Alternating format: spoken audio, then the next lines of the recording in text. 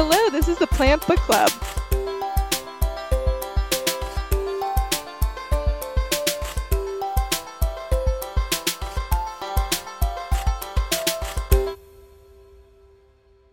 Hello and welcome to the Plant Book Club. I'm Tegan and I'm here with Joram and Ellen, and I have been informed by Joram that I have to introduce the book and the podcast today because apparently I chose it, which I also don't remember very clearly. So yeah, this month we read The Revolutionary Genius of Plants. It's by Stefano Mancuso, and I think I might have come across it on a list of books to read on a nature website, but Joram thinks that I came across it on Instagram, and it's really likely that Joram's memory of what I've done is better than my memory of what I did, despite us being different people living in different countries.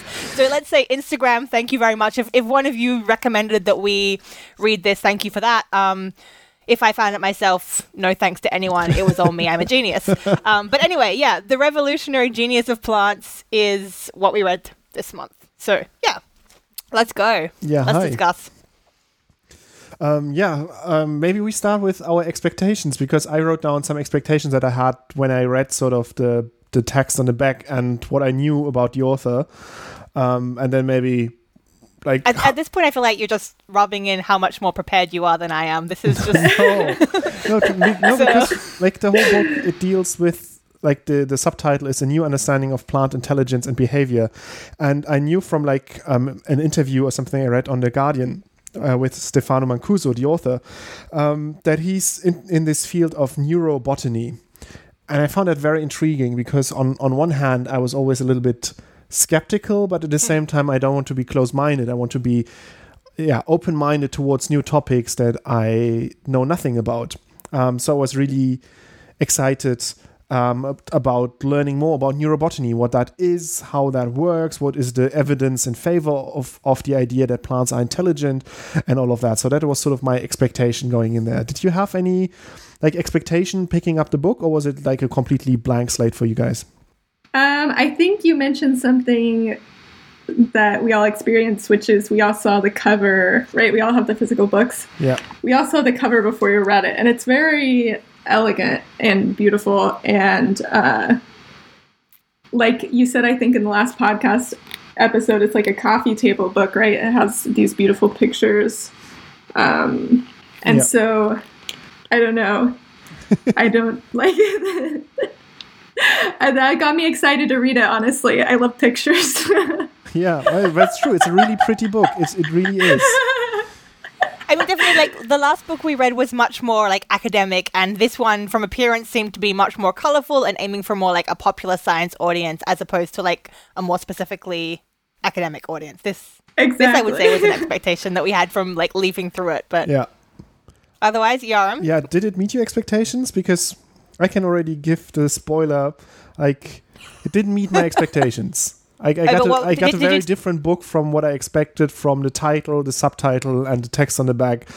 Can you clarify exactly what your expectations were? Yeah, my expectation was that I learn more about neurobotany, about this field, this idea that plants have an intelligence, that they have a sort of, they lack a nervous system like animals would have, but they also have a way to sense the environment, integrate the signals, and then make intelligent decisions based on the signals around them.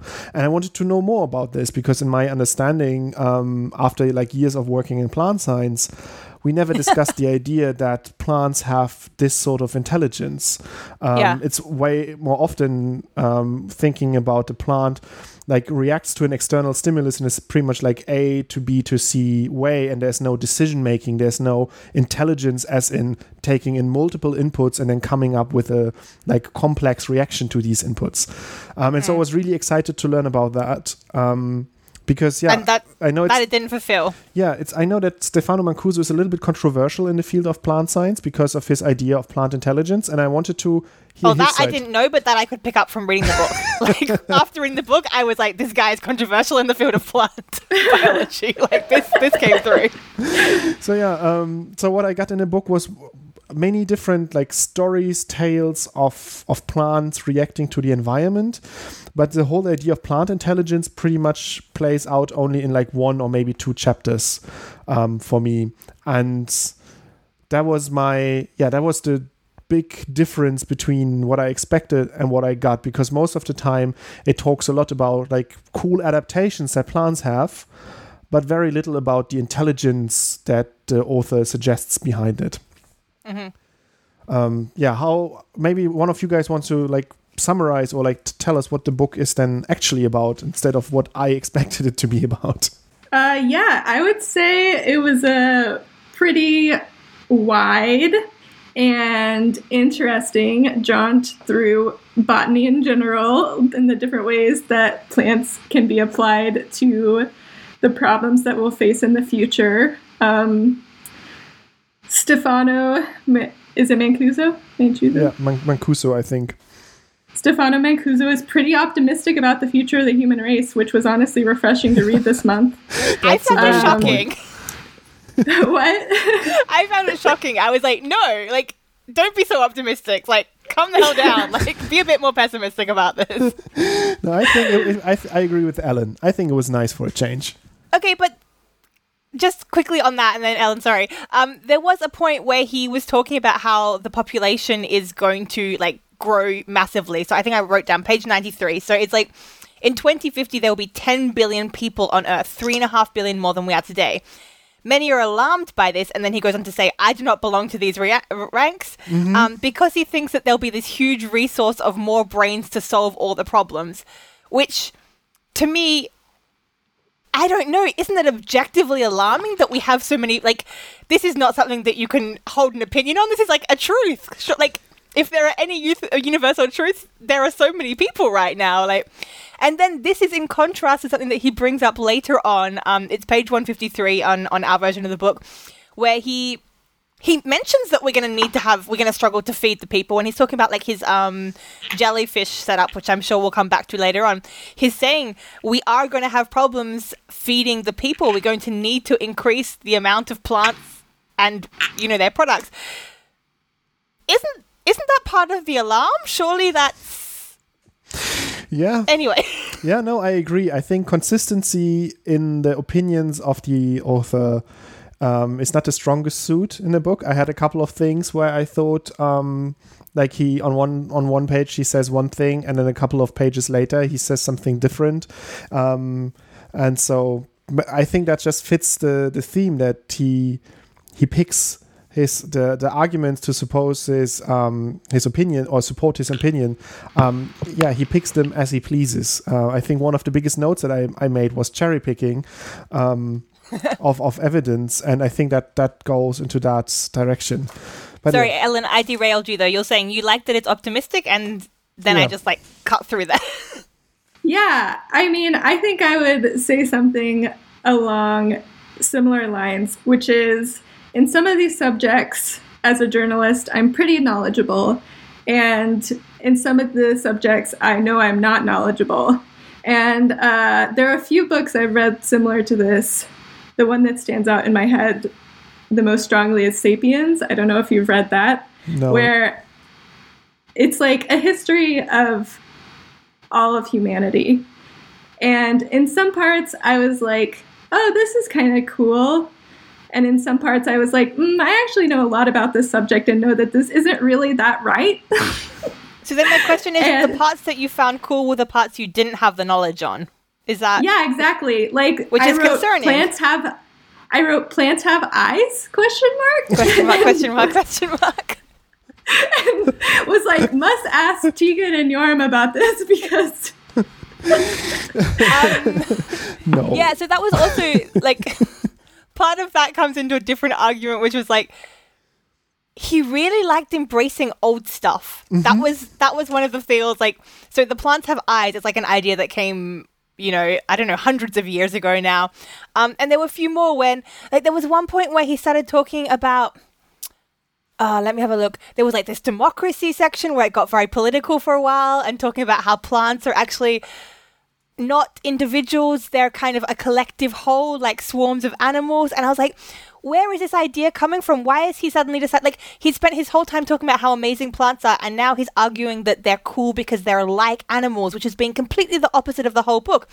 And then on the next page, it's like, oh yeah, some old guy had this theory 200 years ago, and I really like it. And I was like, okay, that's why, because he wants to unite with this old guy's theory. But It just didn't make sense to me that he was suddenly arguing that plants are cool because they're more like animals, whereas the whole premise of the book is plants are better than animals, which I can get behind that statement, but also like animals basically suck and plants are doing everything right and animals doing everything wrong, which I have some comments on maybe. Yeah, I fully agree. And just to like finish the thought on the plants have eyes thing, like he brings up the idea that people used plant leaves as micro lenses like 100 years ago or something, and based on that one single thing where if you know anything about like basic photography, if you have a pinhole, you can create a camera with it. So you just need something that has a small opening. Something that has a small opening are plant leaves that have stomata on them that are like microscopic holes in the leaf. So if you prepare them right, you have a surface with lots of tiny holes, and if you put a film in the right distance to that, you can get like tiny pictures because you have these tiny lenses. That doesn't mean at all that plants have eyes or the ability to see, because how would they? They don't have a retina or anything that can sense the light in a sort of two-dimensional array like we have our retina in our eyes. So that's not the problem there. It's that, I mean, there is the potential for like plant-like things to sense light. Like that's not impossible. Yeah, no, but he says that they actually have eyesight, because he brings up the whole example that there's this plant that mimics other plants' shape of the leaves, and he says that's because they see what they look like and then they imitate that. They make the intelligent decision to imitate that, and there's just no evidence whatsoever presented in the book that supports that, apart from the idea that 100 years ago somebody used a leaf like a pinhole lens to make a weird looking photograph. But that's more problematic to me, because I mean it's a way out there concept. This plants have eyes. The way he's talking about it is not working for me. But there are ways that organisms that are very simple and like plants can have the ability to sense. I mean, obviously plants can sense light. It's what they do. They sense light and they photosynthesize. So you could go off that argument. And I mean, also clammy, like there are arguments for plants have a form of rudimentary vision, but he didn't choose to use those arguments. He used because bits of them are kind of concave and convex and kind of like can reflect things like lens, which is, that's what bugged me. Like there is a scientific argument there, but he chose not to use the scientific argument. He chose to use some old guy once said it and I really like this theory argument, which is problematic, honestly. But a good summary of most of the book, to be honest. I felt kind of a similar way about the one part of the book where I felt like I did actually like know a little bit, which is the end, because I covered which, sorry? The last chapter, like growing plants in space. Oh, okay. Mm-hmm. Which I covered for Popular Science, the American research project, which is called Ponds. And yeah, I felt a little bit frustrated that he talked about, Matt Damon and The Martian and was like, we can grow potatoes on Mars. And kind of the takeaway that I got from my coverage of plants on the International Space Station was that they're definitely not there yet. And I felt like, some of it was a little premature. But then I went back and read the chapter, and I was like, he doesn't actually spend that much time talking about what's going on the International Space Station in terms of growing plants. Like he mentions they can grow lettuce and zinnias. But I was like, I can't actually argue against any of the things that are in this chapter because it's quite vague, like it's a little, like in science journalism, we call it like hand wavy, where like plants have eyes, and then you just like wave your hands a little bit about how that actually applies. There's like two different things here. Like one is, I have a theory, hand wavy and not going into depth because you want to keep it like popular science and not go too much into like the mechanisms. And that makes me sad as a scientist, but I can kind of respect that as a choice to make the novel involve more storytelling, which I think actually he did very well here. But the other thing is when you say there is evidence, and then you don't say the evidence, and you just say, and this is proved like clearly. So like he says, here's a theory, there's been some tests and therefore this is definitely the case. And he did that quite a lot throughout the book, where he didn't provide me with any evidence. He just like stated an idea and then said, this is the most likely idea. Mm-hmm. And this was the plant that imitates other plants that Joram just mentioned with the camera and with the vision. I remember that paper coming out. I covered that paper in Journal Club in my old work. It was like a very discussed topic. I mean, there's a lot of people who have a lot of skepticism about this. And yeah, in the paper they come up with two ideas that are both quite likely. One is that the plants can basically smell other plants with the volatiles, and the other is that they get the genes from the other plants by something called horizontal gene transfer, which means they basically steal genetic information from the plants they're on. And he was like, both of these are unlikely. Here's my even more unlikely idea. It's very clear that this is the most likely thing. And it's like, but you gave me no evidence. You just like said your thing and then said it's very clear that mine is the most likely. Mm-hmm. That's not a rational argument. That's just the fact that you're the one who's writing the book and therefore get the last word. Like this made me mildly annoyed, upset. Yeah, and both of those ideas are cool, right? Like so cool. Like he could have talked about both of those and the book would still be amazing. Like it's a really, like plants are amazing and the book is very readable because he makes that clear, you know? And it's like, it's just not quite there on the science, I think. Yeah. So, I mean, that is something that we should say as a really strong pro here. Like, we complained a lot about the last book for not having enough of a story. And this is the opposite. It's got a lot of story, which is really, like, it's fun to read. There's personal experience, and there's experience that not only puts the story in different contexts, but he also brings it into his own context of his lab work and, you know, what drove him. And this does bring some interest, right? Absolutely. I also wrote under the good things that I liked about the book is that it's very pleasing to read. And also he mentions so many very interesting plants that I wasn't aware of. And like we in our podcast and the other thing that we do, we also we try to cover exciting plants. So we've seen our fair share of like weird plants. And now I have even more that I found through this book. And that's something that I actually really enjoyed there. So that's definitely a plus. Like it's very like entertaining and easy to read. I think Tegan, you read it in just like a day or two. I took a little bit longer, but I also like went through it very quickly because it's very pleasing to read. Oh, he acknowledged how the science got done in a lot of interesting ways that I think we complained about in the last book. Yeah. As in like on page 8, he talked about how the lab assistant who painstakingly dropped all the Mimosa puticas wasn't mentioned, and his name is lost to history, which I loved. Yeah. Because a lot of the times scientists just gloss over that part, all the very boring work that grad students did. I've took that down as a quote because I think it's a really good example of his storytelling, because he said, a student whose name we do not know and who was obviously accustomed to the extravagant demands of his teacher did not bat an eye. And it's clearly if you don't know this person's name, you have no idea whether they batted an eye or not. This is definitely taking some artistic license with the storytelling, but it's very pleasing. It's an enjoyable read because he's doing these things. Yeah, definitely.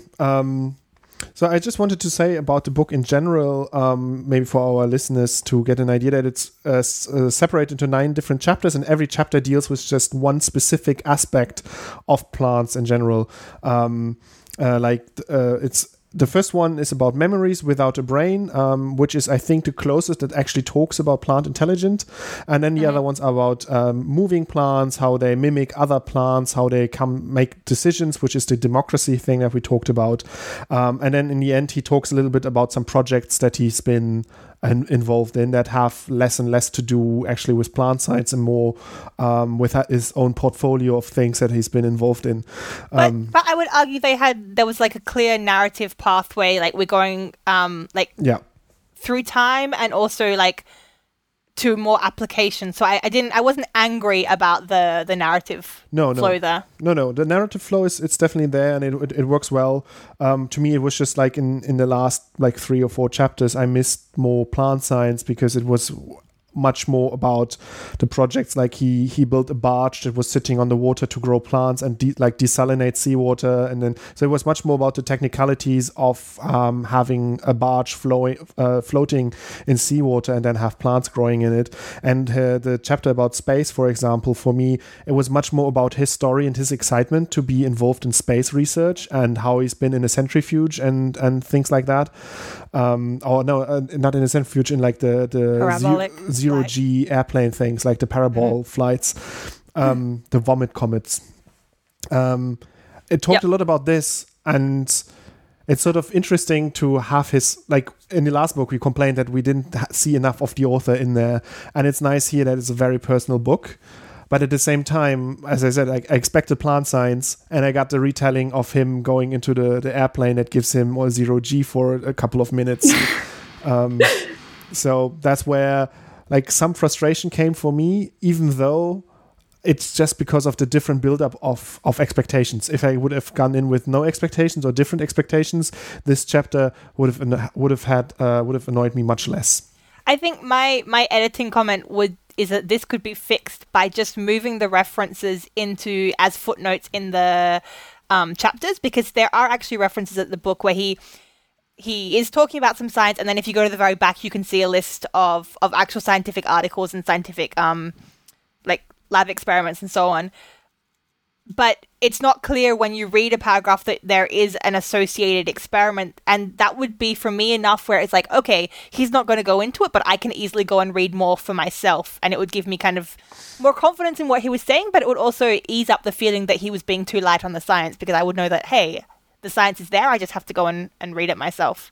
Oh, my takeaway from this book is that it's an excellent primer for a really broad swath of plant biology. Like if you're someone who's interested in plants, you don't have your PhD, but you're just like, I want to know a lot of different cool things about plants in like a really easy to read book.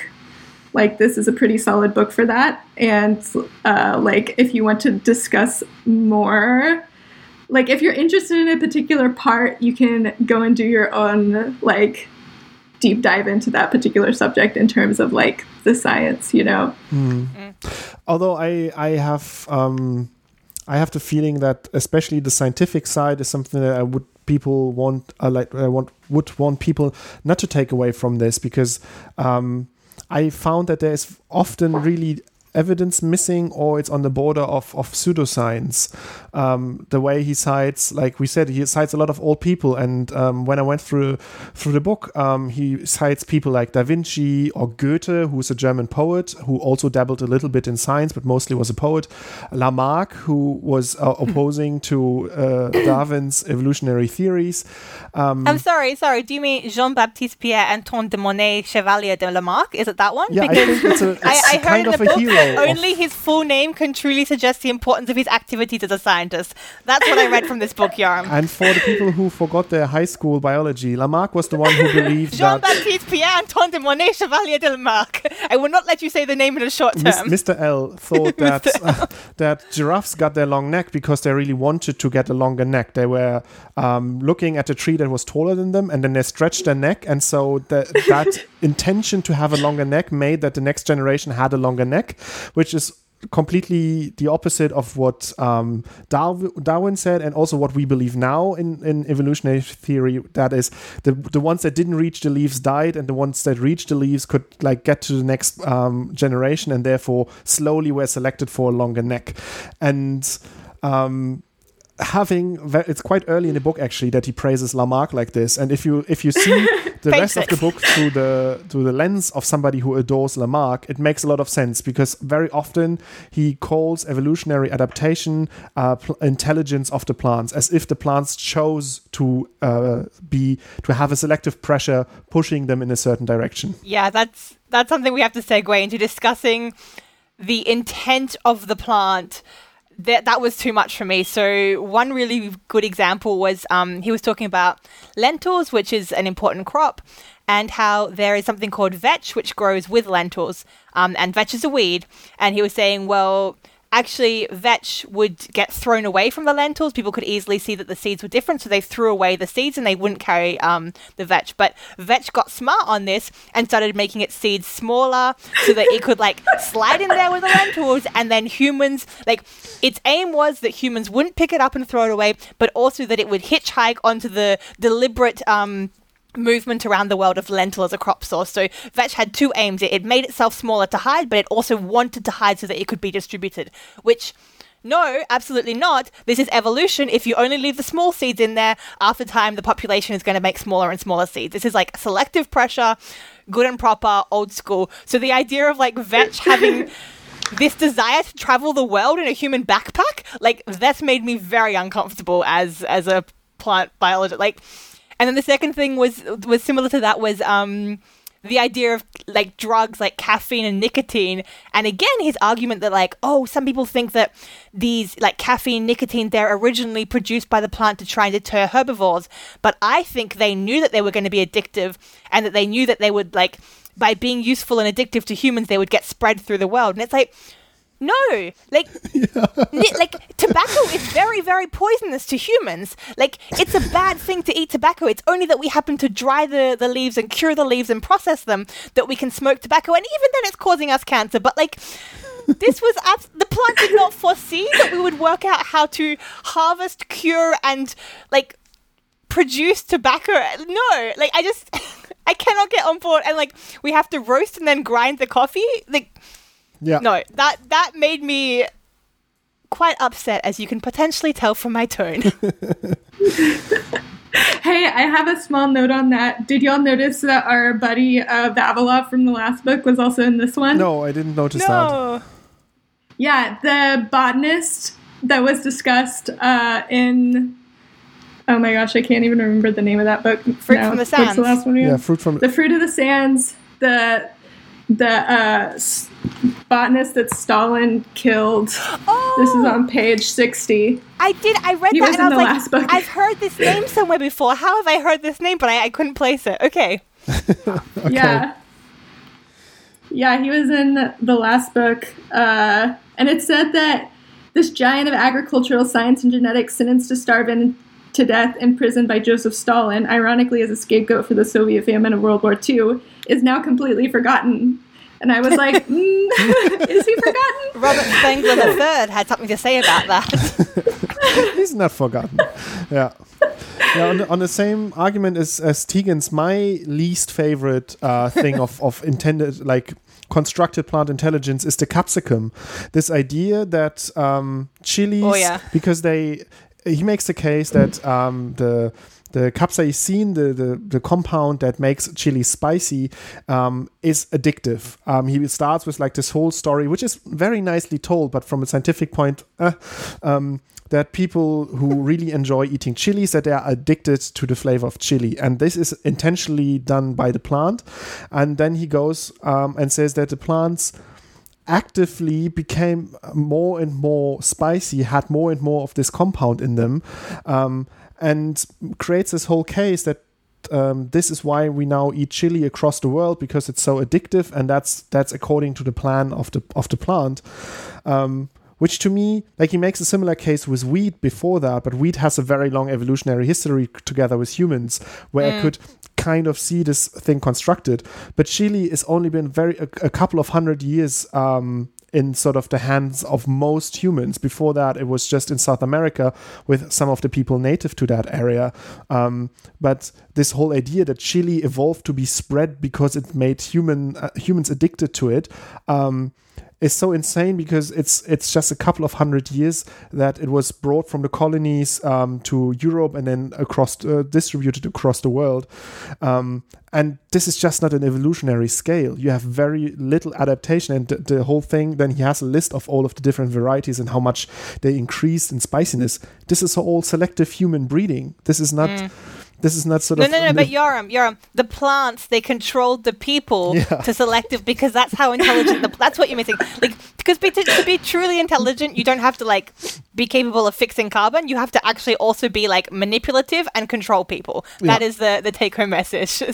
And this was my example of a completely constructed idea of intelligence that goes against everything that I know from science and breeding and plant evolution. And yeah, that also got me a little bit upset. I wrote some like strong notes with a lot of cursing in this chapter because it just doesn't make any sense to me.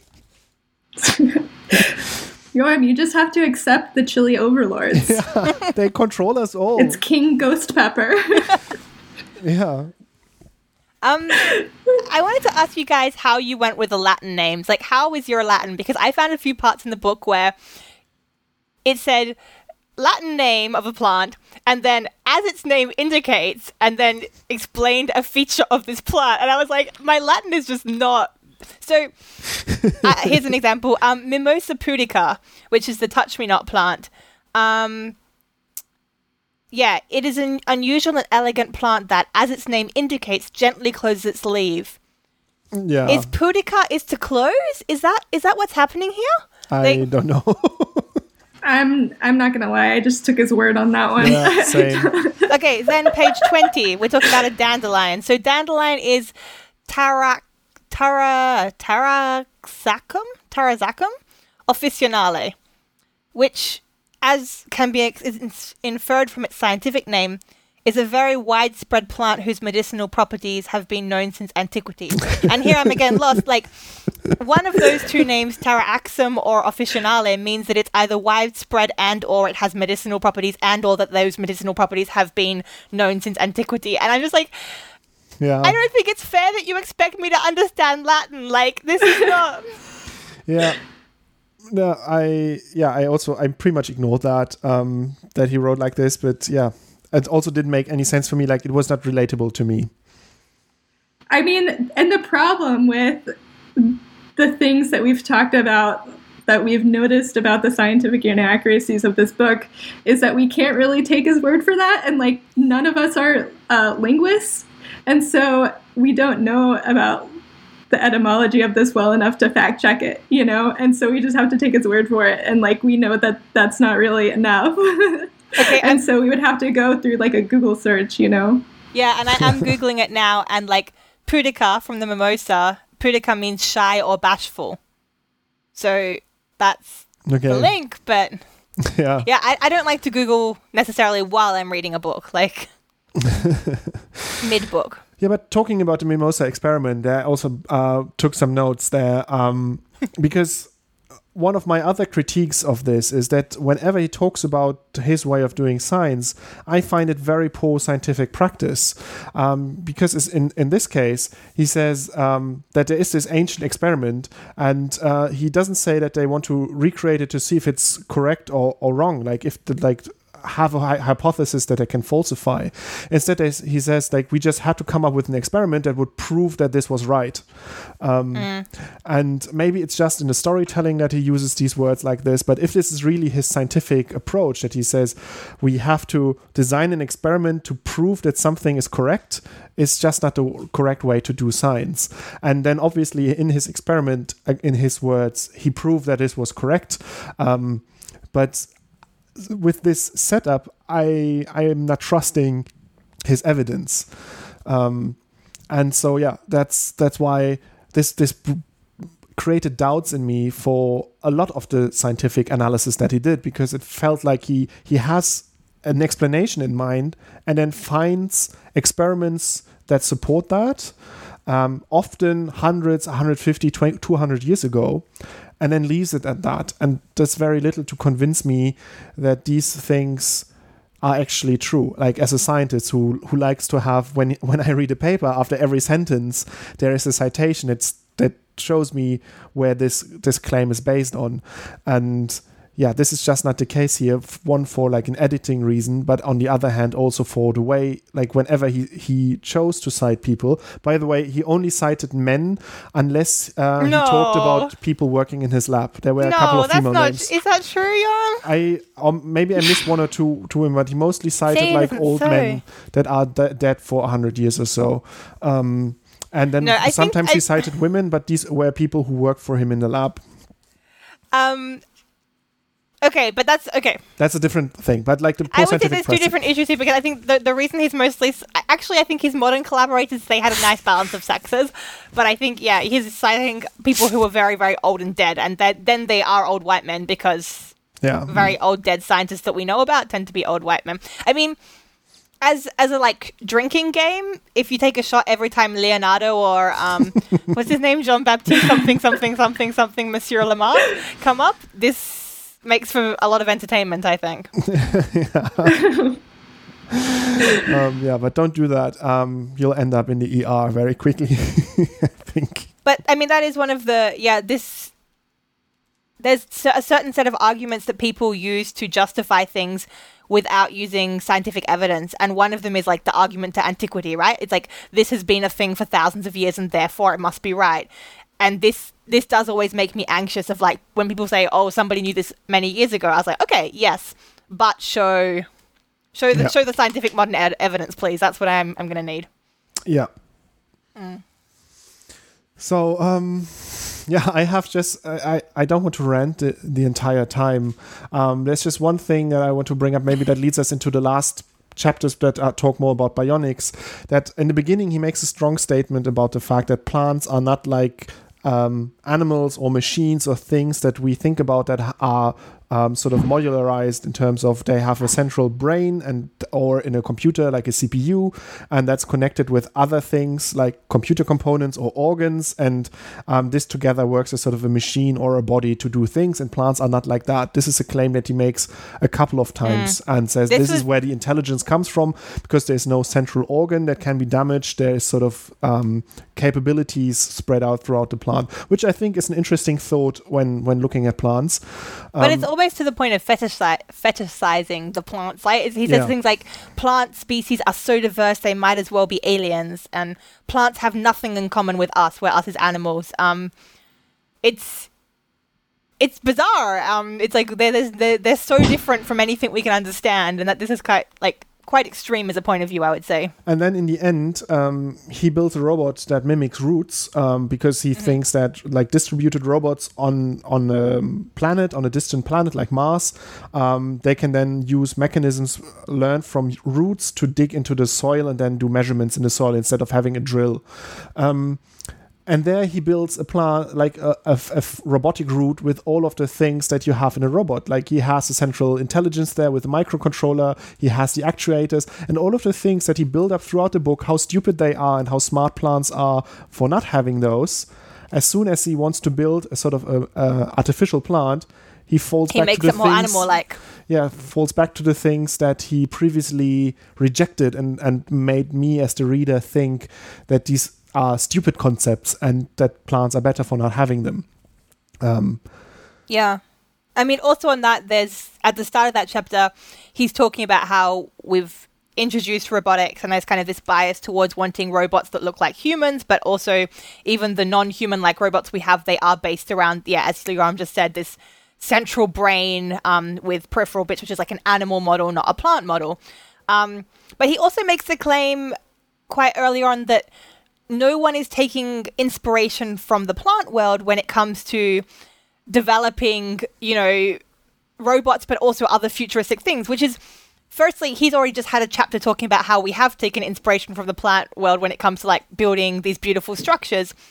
But secondly, I mean, solar cells, like the entire idea of solar energy is surely a robot that mimics plant. I mean, surely, yeah. Yeah. It's a bold claim. It's a very bold claim. I think I put the phrase bold claim in many times in my notes. I was just like, very bold, very bold. Yeah, I mean, I think it's an interesting book. It reminds me a lot of reading like Malcolm Gladwell or something, where you're like, oh, this is cool. And then you like read the critiques of it and you're like, oh, yeah. Where it's like, talk to your local plant scientist before you tell your friends after reading this that plants have eyes. Yeah, I think that's a good idea. Like, I think many of the mechanisms in there were generally interesting. There is a tale about a seed that sort of spirals itself into the ground like a miniature drill. And that's really exciting. He does very little to explain like the mechanistics behind it a little bit. He goes into that, but I actually looked then up this seed, this plant, and found some papers about this. This is actually really interesting. So if you take that as a sort of jumping off point, finding like the interesting bits in there, and then doing your own research on the science, I think that's the best way to me to read this book. Okay, but that's a problem, right? So this book is not aimed towards scientists. It's aimed as a popular science book. So I really like how exciting it makes plant science. I really like that it gives... I mean, it's got a really strong point about how important plants are. Maybe a little bit exaggerated, plants are the best. Animals are dumb, plants are smart. But it really is trying to enforce the idea that plants are important. And that's great. I mean, plant blindness is a problem, I think we can all agree. It also has a lot of parts in it which make you be interested in plants and want to know more. But is that enough to balance out the fact that it's also making bold statements which don't have necessarily scientific credibility? I mean, as far as like net neutral, net evil, net good, like where does this then come as a book? Because it has some great things, but if you're going to assume that most people are just going to read this book and believe everything in the book, that's not necessarily the best thing. Yeah. No, I agree. Do you have anything else about the contents of the book, or shall we come towards the verdict?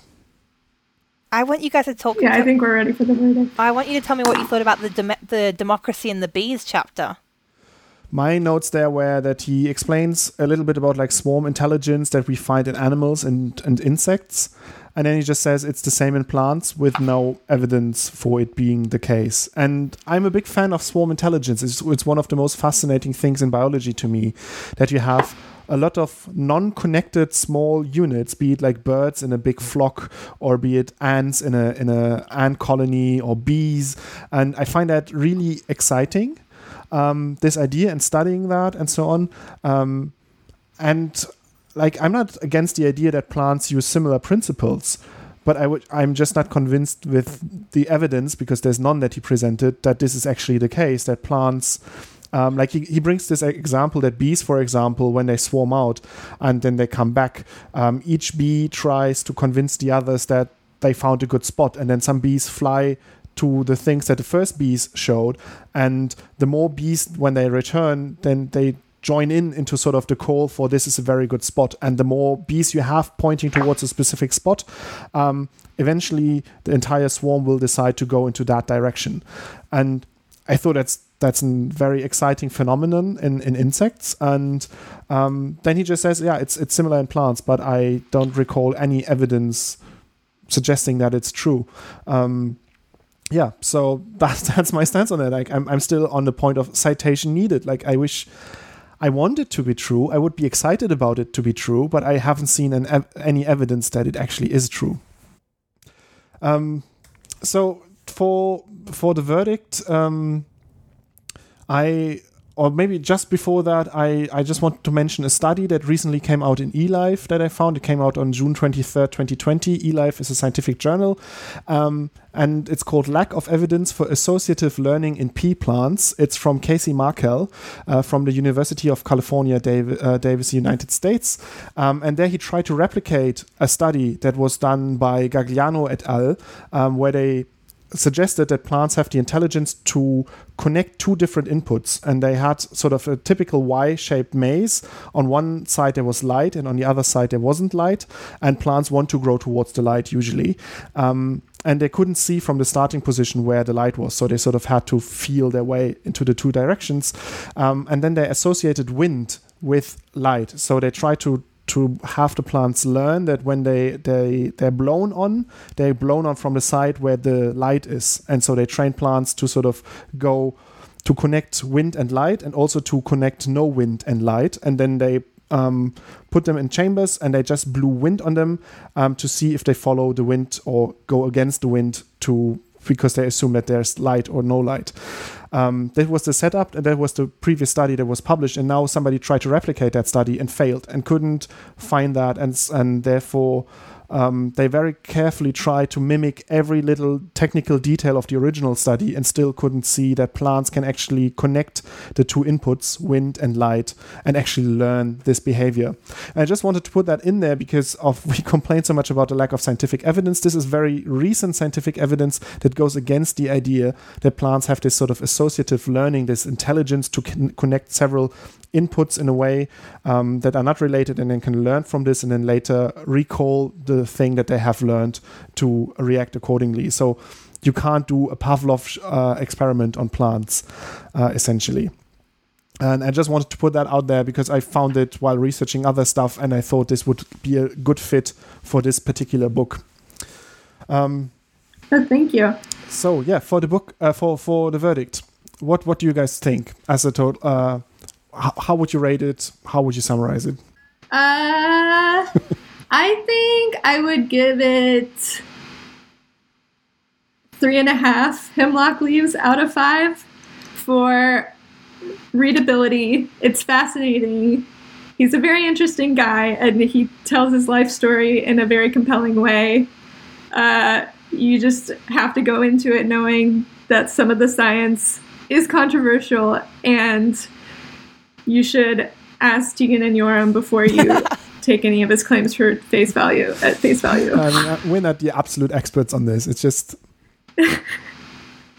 which sort of brings up a problem for me because I don't want to dismiss like controversial claims outright. Like I think it's important in science to be open-minded and to like wonder if a different explanation could be true than the one that you believe in currently. Like global warming. There's like those 3 out of 97 scientists who think that it actually isn't caused by us, so we should totally consider whether they might have a point. Let's give them equal airtime. Yeah. Sick burn, Tegan. Joram and I had like an extended discussion on this on our last podcast, which I hope like Joram then had to spend hours and hours editing out because we just talked about it for like I cut it 40 short minutes. a little bit, yeah. I hope so, yeah. Yeah. Tegan, what is your verdict?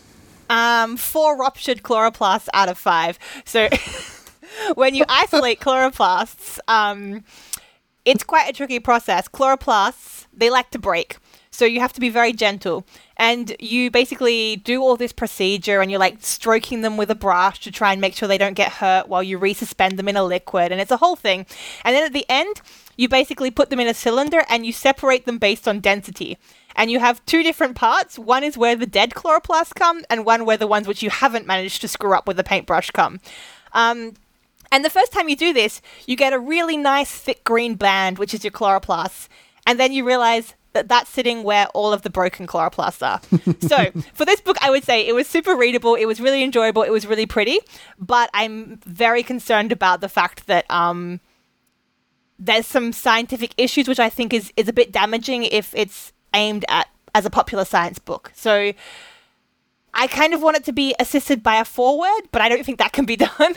I'm not sure if I would recommend that the public reads it. I think it's fascinating, but I'm concerned to a certain degree. So I don't know. Mm-hmm. Yeah, I wrote down that the book is essentially about the very hidden genius of Mancuso and his ideas and projects. Oh my gosh! because it's so much a showcase of the things that he's done. Like the last chapters are like how he ventured into space, how he built this thing that grows lettuce on the seawater, and so much more about like how great he is as a researcher, and so much less about how great plants are in terms of intelligence.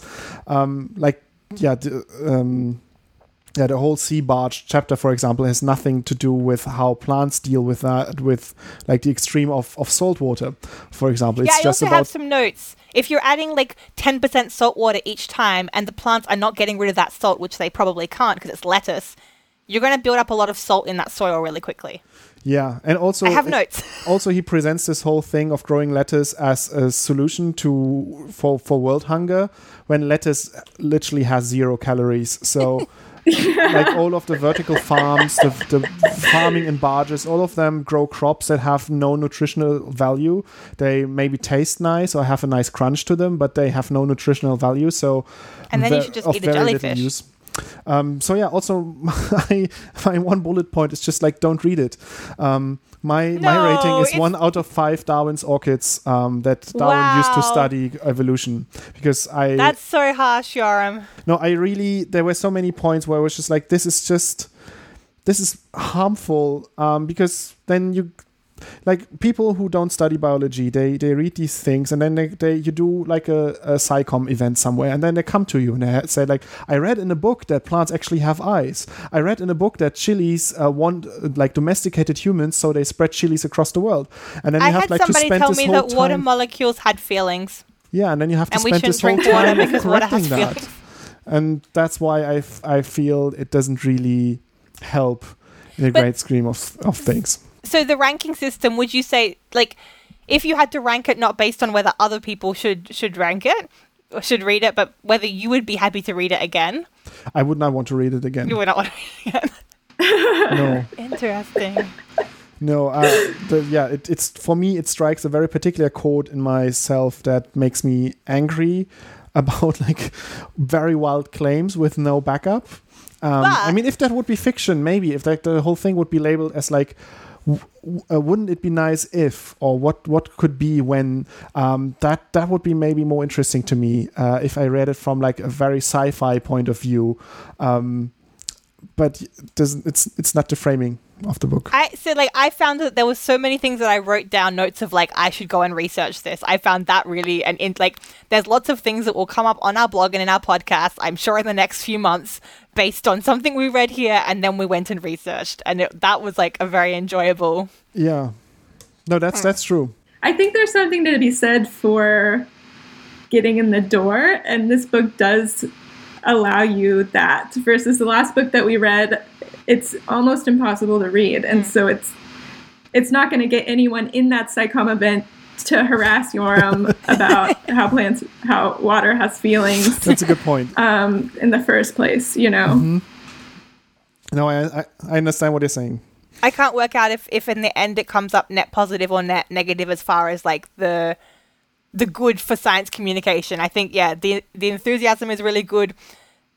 The misrepresentation of scientific fact is very ungood, so I'm not sure, like, in the end, what the overall balance is. Do you believe now that our plants are that much smarter than other organisms and that we can learn a lot from plants for our behavior? Especially humans. Like, humans are idiots because they keep on getting enslaved by plants in all these different ways. Like, plants knew that we were going to develop a way to grind and roast coffee beans, and that we'd get really into having 9-to-5 office jobs, and then we'd need something to wake us up in the morning. And they knew that, and they planned for that, and that's why like coffee is now... It's not even grown all over the world. I mean, the dead beans are sent to the places of the world, but it's actually still only grown mostly in South and Central America, right? So, but I don't know. The plants probably have a long-term plan, and they're going to space. Like, that is the future. The smartest plants will go to space, so we'll only be eating, like, chili peppers and coffee and what was the other thing? Tobacco. Vetch. This, Yeah. Oh, yeah, vetch. The imposter grain, yeah. I would have liked to see a ranking of the different intelligent of different plants. Like, number 1 intelligent is the ones with addictive substances. Number 2 is the ones that just, like, have seeds that look a little bit like the other seeds. Yeah. Yeah, for having read, like, both the last 2 books we read, I still have such not a good understanding of, like, why we eat the grains we eat. Like, I feel like our next book should be about that, because I've heard it like 2 different ways and I still don't understand. That is true. There's one thing that I just wanted to mention before we close this book for good, is it has a lot of pictures in it, which usually is quite nice, but I felt that they added very little, and some of them were of very poor quality. Like sometimes the opening pictures of the chapters, like... You're being a snob again. No, actually, I took that input from somebody else on Amazon in a review, and then I looked at it. And for example, the very first picture, like of this tree in the beginning, it's very low resolution. It's like it's not print ready resolution. And very often when it comes to the actual illustrations of the plants, for example, this mimic plant that fakes its shape according to the plants around it, it would be amazing to see that on a photo, but then you just see a picture of the plant with its non-shaped, altered leaves. So you can't put that on Mancuso because there were problems getting those photos even in the original publication based on that plant. So that's not his fault. That's a question about the biology itself. Okay, but there were other cases as well where, like, he describes an interesting effect, and then the picture next to it doesn't really show the effect. It shows, like, a more general illustration. At one point, it's just a picture of a gecko, for example, and he doesn't really talk about geckos. Look at, how nice is that lizard? Like, Ellen and I are literally both showing the same lizard to Yoram. Like, and this is an argument. Personally, I love the gecko pictures. It's so beautiful. It's technically not great, but it doesn't add anything to the storyline, and that was my... Yoram, it adds a gecko. What are you talking about? It doesn't add anything except for an entire gecko that is beautiful. Like, it's a charismatic gecko, Yoram. Okay, I see how I'm wrong there. Oh, wait, it has an explanation. The Phelsuma ornata is a small gecko endemic to... Mauritius. Mauritius. That acts as a pollinator for many plant species on the island. Yeah. So the plants are manipulating this gecko to do their bidding. I do like that it's called the revolutionary genius of plants, and the spine image is of a bumblebee, not of a plant. I found that quite funny. Like, true. When you pick up the book from your bookcase, you're like, oh, it's about bumblebees. I see. That's how it is. Yeah.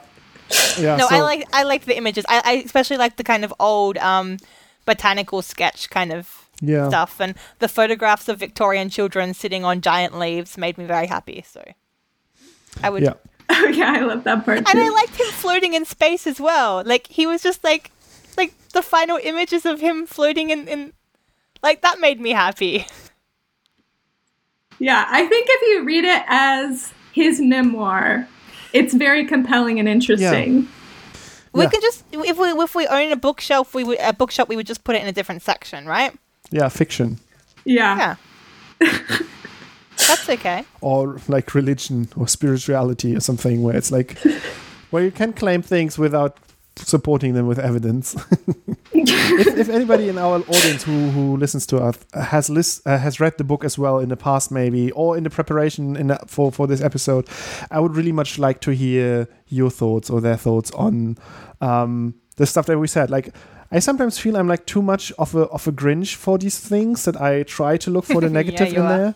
But whenever I write up the things, I start with the good things, and I don't start writing about the bad things before I have a couple of things that I like about the book. I really try to be positive, but this time I found it really hard. I mean, you say that, but you just shat on a gecko. Like, you just complained. How can you say I try to be positive and also say that gecko has no function? What shall we read next? Braiding Sweetgrass by Robin Wall Kimmerer. It's Kimmerer. So yeah, if you like this episode, it would be cool if you could like rate us and tell your friends about us. Like, go to iTunes or wherever you can rate podcasts and rate this podcast, the Plant Book Club, as many stars as possible. Maybe add some of your own stars, and then tell your friends about us, because this is the best way to get more people excited about plant books. Tell them about this podcast. And yeah, where can people reach you guys? Ellen? I'm Ellen Earhart. You can find me on Twitter at Ellen Earhart. My last name is AIRHART. And I am excitedly making the second full season of Plant Crimes, which will come out in September. Ooh. And you can find that on your favorite podcast app, and it's just called Plant Crimes. So, and you can reach us, Tegan and me, on plantsandpipettes.com and our social media that go with that. That's on Twitter. You can usually talk to me. That's at plantspipettes, and you can reach Tegan on Facebook and Instagram. Yeah, we're at Plants and Pipettes there. Yeah, or you can through that you can also find our other social media if you want to get in touch with us personally. And if you want to give us feedback on this episode or on the book and so on, you can also reach out through there. I would be really excited to hear what you listeners think about the book or about our opinion on the book. Yeah, and if you have any questions about the complaints we're making about the scientific inaccuracy, please hit up Joram, and he will explain to you all of the background and provide you with a long list of resources. That makes me sound like such a mansplainer now. That I will sit down and explain you how the world works according to me. Okay, no, but I do think you're going to have to be willing to give some resources if somebody asks you why water doesn't have feelings. I'm really happy to back up my claims with some papers and some evidence if you have any questions.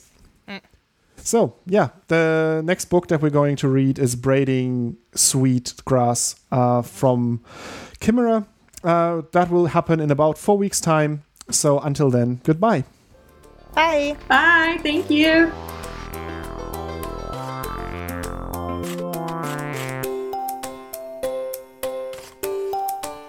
The opening and closing music is from the album Green Ideas from Pine Walk. You can find the music on Bandcamp, where it is published under a Creative Commons license 3.0.